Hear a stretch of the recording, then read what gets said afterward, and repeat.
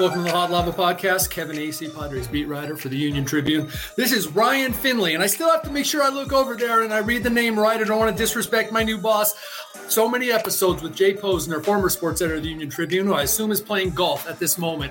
Ryan, you and I are working, and I am getting ready to be working a lot because spring training starts next week.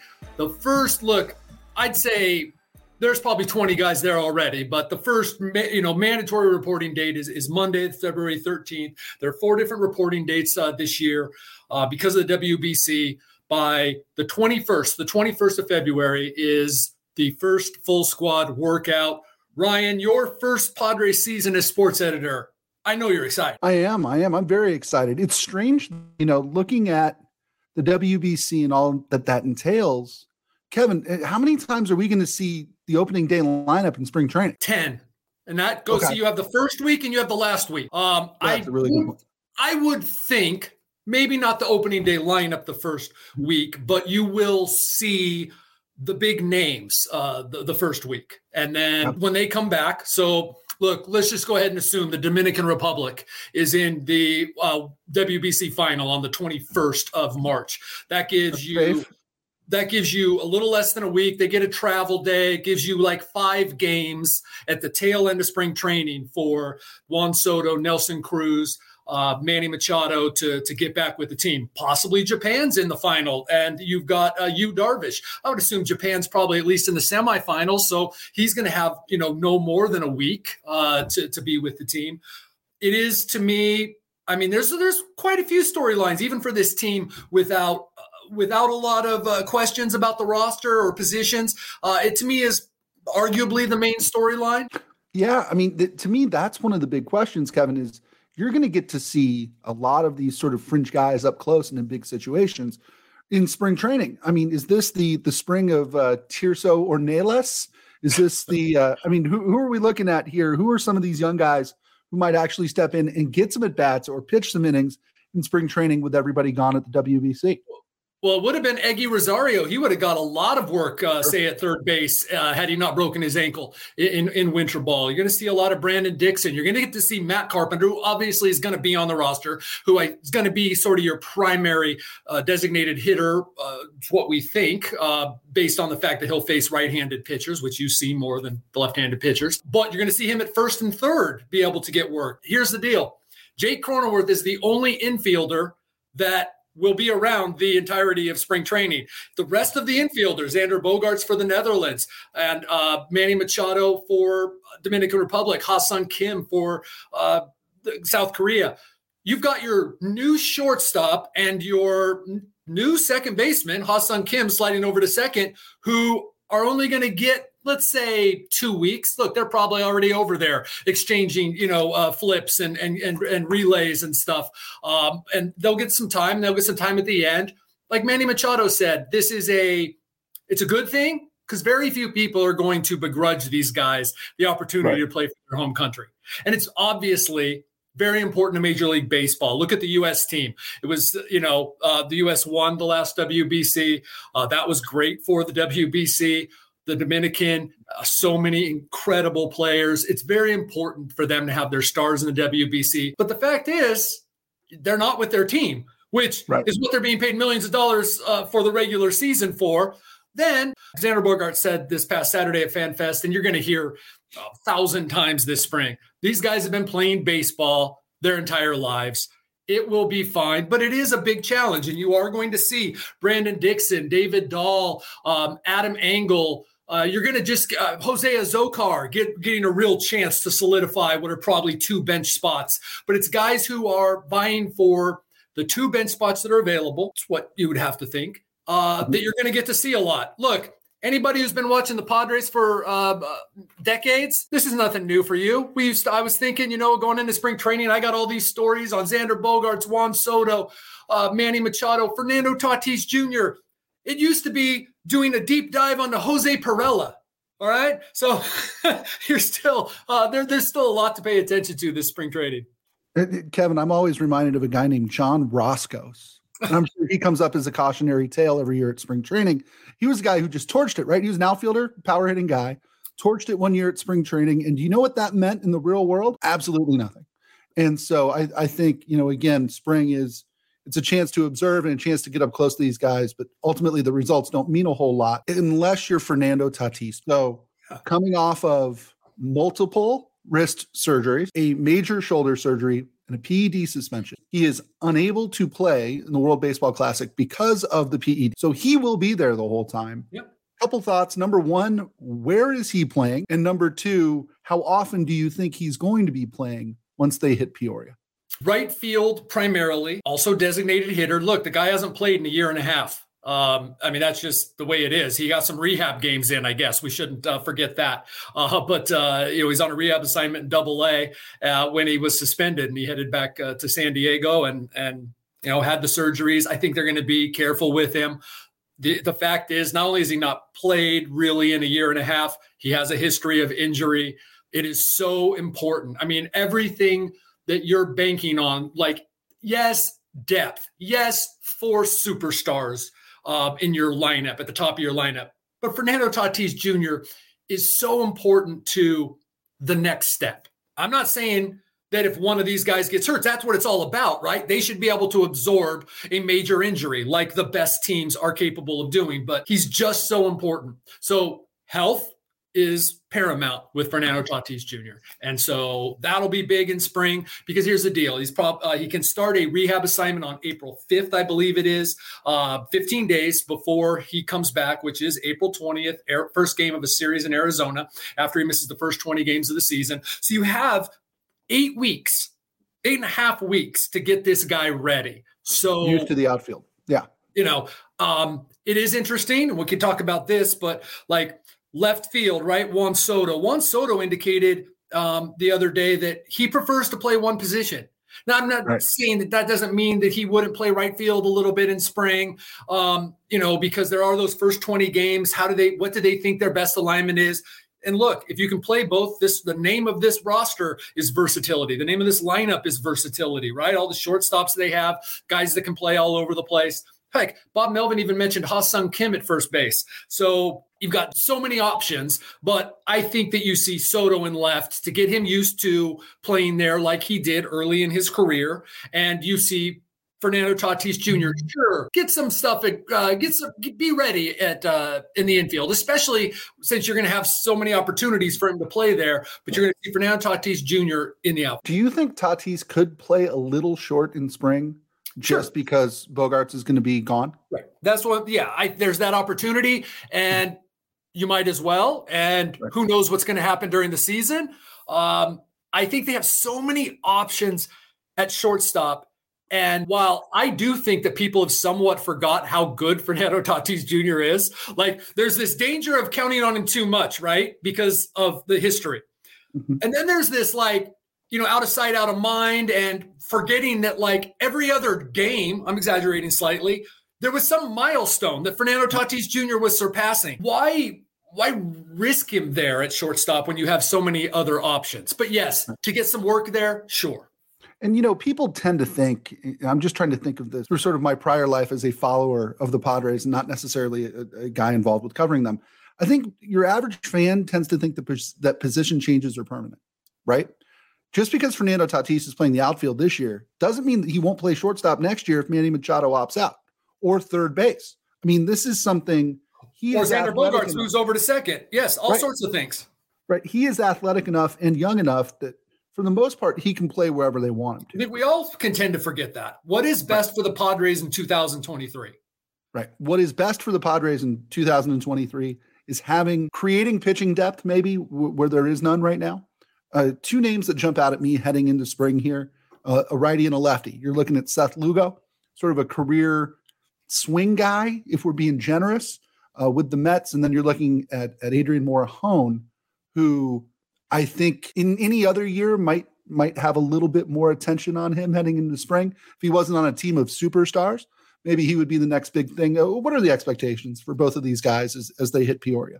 Well, Adrian Morejone's coming off TJ surgery. I believe it was something like 34, 35 innings last year. So the expectation is that he will make some starts, or I should say the expectation / hope is that he will make some starts, but the jump can't be that great, right? I mean, 100 innings would be amazing out of Adrian Morejone. Seth Lugo hasn't thrown 100 innings since I think he threw 101 in 2018. He threw 65 innings last year. So trying to make him into a starter that goes, 110, I mean, yes, he's a veteran, but like there's only so much. I've racked my brain of where do they get the 900 innings or even the 800 innings out of their starters, right? Last year, the health was remarkable among the starting pitchers, and it was in relation to the rest of the league. They got, I think it was 904 innings out of their starters. And there was some guys that made one start apiece, and the rest were made by 7 guys: Mackenzie Gore, Mike Clevenger, Nick Martinez, and Snell, Musgrove, Darvish, Minaya. Hey, say what you will about Minaya. Something like 19 quality starts, 150 innings. Those are gone. All right. I mean, this is a big deal. I don't know where they're getting these innings. And I find it incredibly difficult to believe that there's not going to be a pitcher added. Right. AJ Preller, who has been relatively quiet this offseason. Zero trades. As you and I have discussed, the first time that he's not made a single trade in an offseason. I do believe that there are possibilities in their system. Yes, they have depleted. A huge deal has been made about them having depleted the known players, the top players in their system. No question about it. They can still make deals for an innings eater type of pitcher, and I would fully expect that will happen. Could it be someone on the roster? I suppose. But number one, teams prefer to trade for prospects, okay? Right. That's the current economic situation of baseball. Teams that are giving up pitchers are not contenders, and generally speaking, and teams that are not contenders generally aren't spending. They don't want a major leaguer, but there are some cost-effective players such as Jake Cronenworth, maybe an Azokar. I don't know how attractive all those are. I'm a huge Jake Cronenworth guy, but I don't know how attractive those are and what those would get you, or whether the Padres want to give up guys like that. We'll talk a little bit, I'm sure, about the bench, but Azokar, I think the bench is going to be great. Nelson Cruz, Matt Carpenter, Adam Engel, but Azokar is like your athletic guy on the bench. I just think that like this is a good roster. Don't tinker with it. That said, something's got to be done to get another pitcher. I don't care if Seth Lugo is everything they expect. It's not 150 innings from Seth Lugo. Sure. What are the A's and Nationals doing? That's my question. I'd just go bug them. It seems like every trade is one of those two franchises unloading big league. Ryan, is it cool if we talk about the bullpen? Oh my gosh, of course. Okay. There's 6 guys that are going to be in there. All right. And everybody knows who they are. I think there's only 2 spots, and that includes a swing guy, a Morejone. When we didn't talk about the starters, are they going to go with 5 or 6 starters? And either way, I think there's only room for 2 more pitchers. One of these guys is a Reese Kinnear, Ryan Weathers. I mean, this is a big spring for Remember Ryan him? Weathers. Yeah. The guy Jay Groom that they got for Eric Hosmer. Jay Groom is a guy who's ready to come in and make some spot starts for you. You're going to hear a lot about organizational depth from the Padres as AJ Preller tries to sell you on the fact that he's okay with his starting pitchers that he has now. He's going to talk about, and it's true. Last year, they were fortunate to have this remarkable health with their starting pitching, their pitching overall. They were able to go with like 6 relievers sometimes because they had 7 starting pitchers going at one point there for a long stretch, early middle part of the season. This year, they're going to have to rely on a Jay Groom for 2, 3, 4 starts. Reese Kinnear to be 1, 2 starts, be a swingman that comes up. Look, there are only 6 possible. There's 7 good teams if you count the Brewers in the National League. So it's just like last year. The Padres have to absolutely mind-blowingly blow it to not make the postseason. All right. Right. So there are times you're playing a team and you can get your starters rest, go with a 5-man rotation and bring up guys to start. And I think a lot of these guys, Brent Honeywell, I think that Pedro Avila, I guess, guys that can come up. And I don't think that you're automatically conceding a game, They didn't have that last year. I do think that's better, but I do want to reiterate, I don't think they can go without adding a starting pitcher. As far as your relievers, it's your 6 known guys who Suarez, Pomeranz, that's assuming Drew Pomeranz is healthy. Luis Garcia, Josh Hader, Tim Hill, Steven Wilson, and then Craig Stammen's here as a non-roster invite. By the way, the roster will be announced might be announced while we're on the podcast here, while we're doing this live on Wednesday morning, late Wednesday morning. But we'll know all the non-roster invites. But you got, what the heck happened to Michel Baez? Big spring for him. Big spring for Jose Castillo.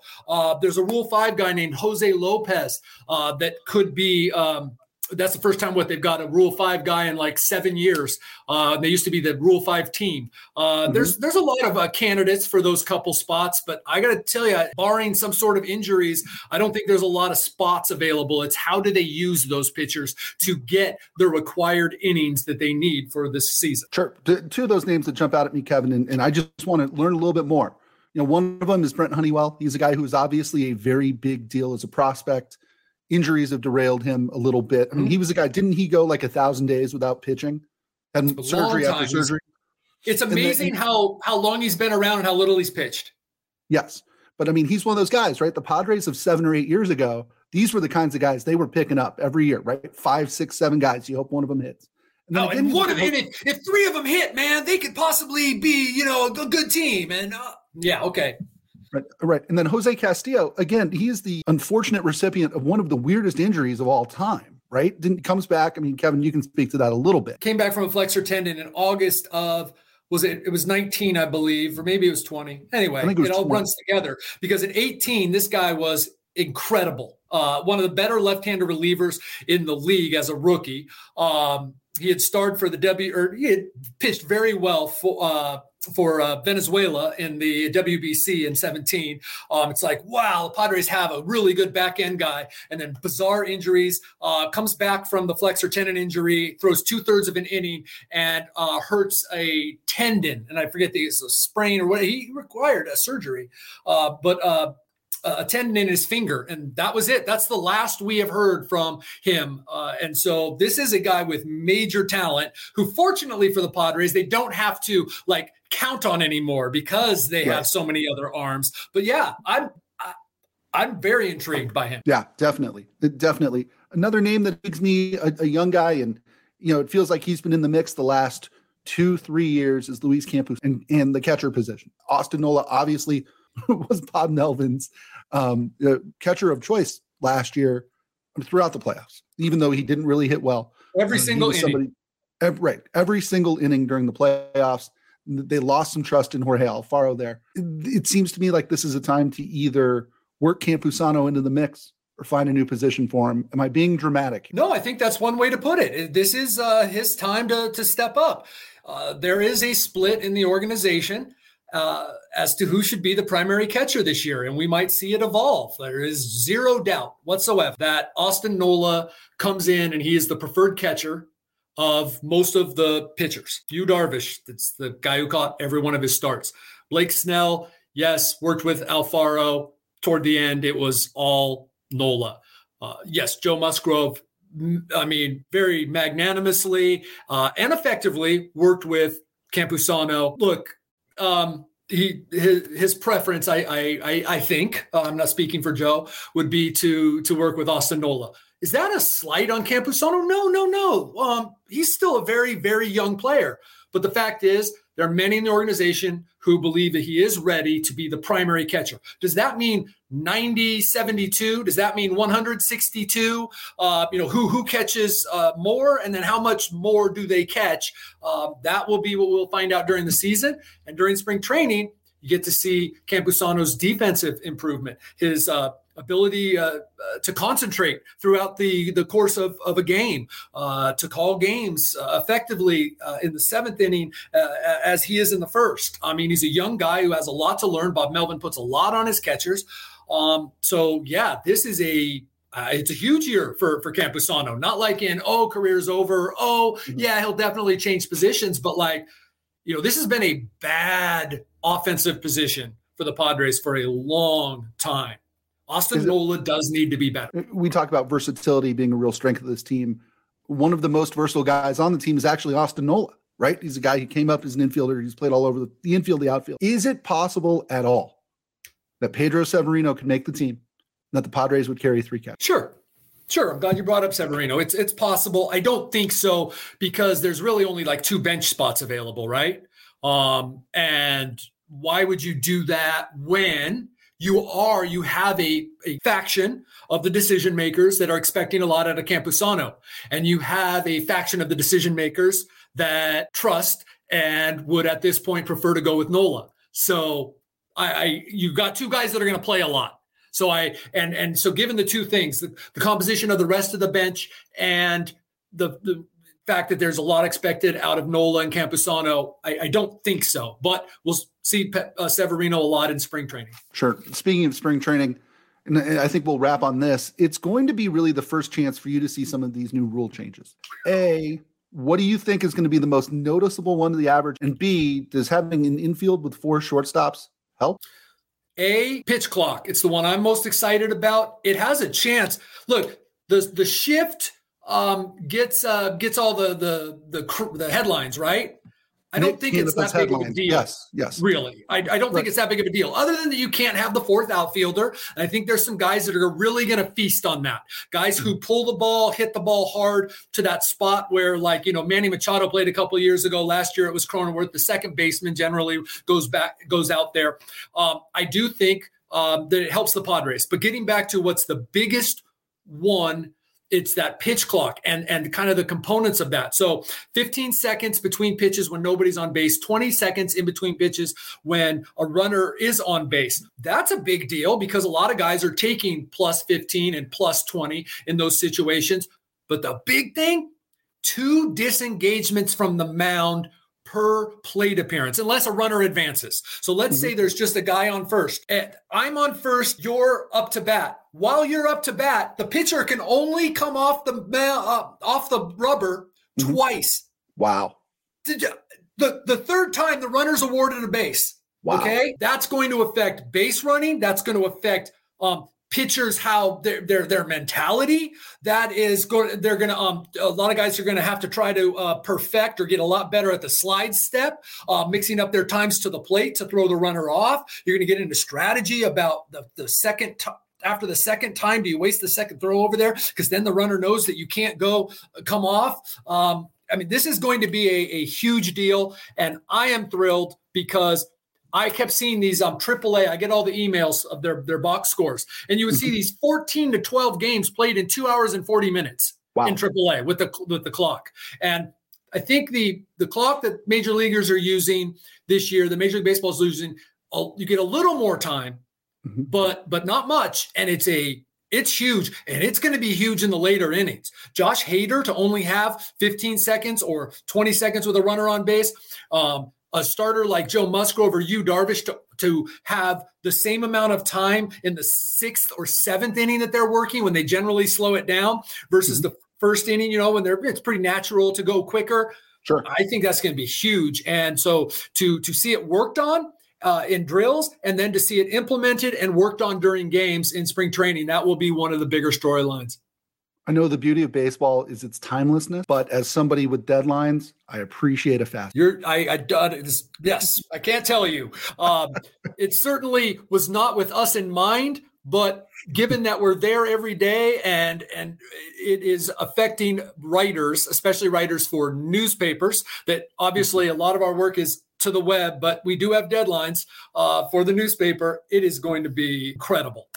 You may get over the course of the season, you may get like a full day. Right. If it's, let's say, I think it was back up to 3:05 last year, which was down like a minute from an all-time high in 2021. All right. Wow. Let's say it's just 10 minutes off of the average. And I think it might be more. I really do. I tend to think that some of the estimates on how the shift will help batting average on balls in play, batting average overall, are exaggerated because teams still can put a guy, they can shift their guys. It has to be 2 on each side. Plus, like you asked, and we were because I think you knew the answer. I think the Padres are counting on the fact that their 4 shortstop defense will help them. teams are pretty smart. I don't think the shift is going to be that big of a deal for most players, but the pitch clock, and then, hey, by the way, there's 4.5 inches less between first base and second base. All That's the right, bases bigger are bag. bigger, Yeah. right? So you combine that. Here's where I think that comes into play. What's 4.5 inches? Well, there's bang, bang plays where 4.5 inches is going to make a lot of difference. But the bigger bag, how many times is a guy safe at second, slides over the bag? Yep. The base went from 15 inches to 18 inches. I just think that's going to help these guys in terms of staying engaged with the bag. I think a couple of these rule changes are a pretty big deal. It's got to be the most massive shift in baseball ever. I mean, that we know about, right? Other than them juicing the balls, it's the most massive shift that we're talking about. Balls and bodies being juiced aside. As a baseball dork, Kevin, I love this stuff. This is, to me, I mean, an extra 4.5 inches on a bag, being able to change the course of maybe a game or a week or a season. Love that stuff. It's fantastic. Should we call it here? We're just under the 30-minute mark? Yes. Perfect. Awesome. Well, Kevin, when are we going to do this again? And will you be in Peoria when we do it? I will be in Peoria when we do it. I think that a good time to do it maybe right before the first workout, which is the 21st. So either the end of next week or the beginning of the following week. And then during spring training, Ryan, we do this once a week. And then obviously, just as we always have done here on the Hot Lava Podcast, the beginning of every series during the regular season. Fantastic. All right. Well, that'll do it for this episode. We will see you next time. Take care, everybody.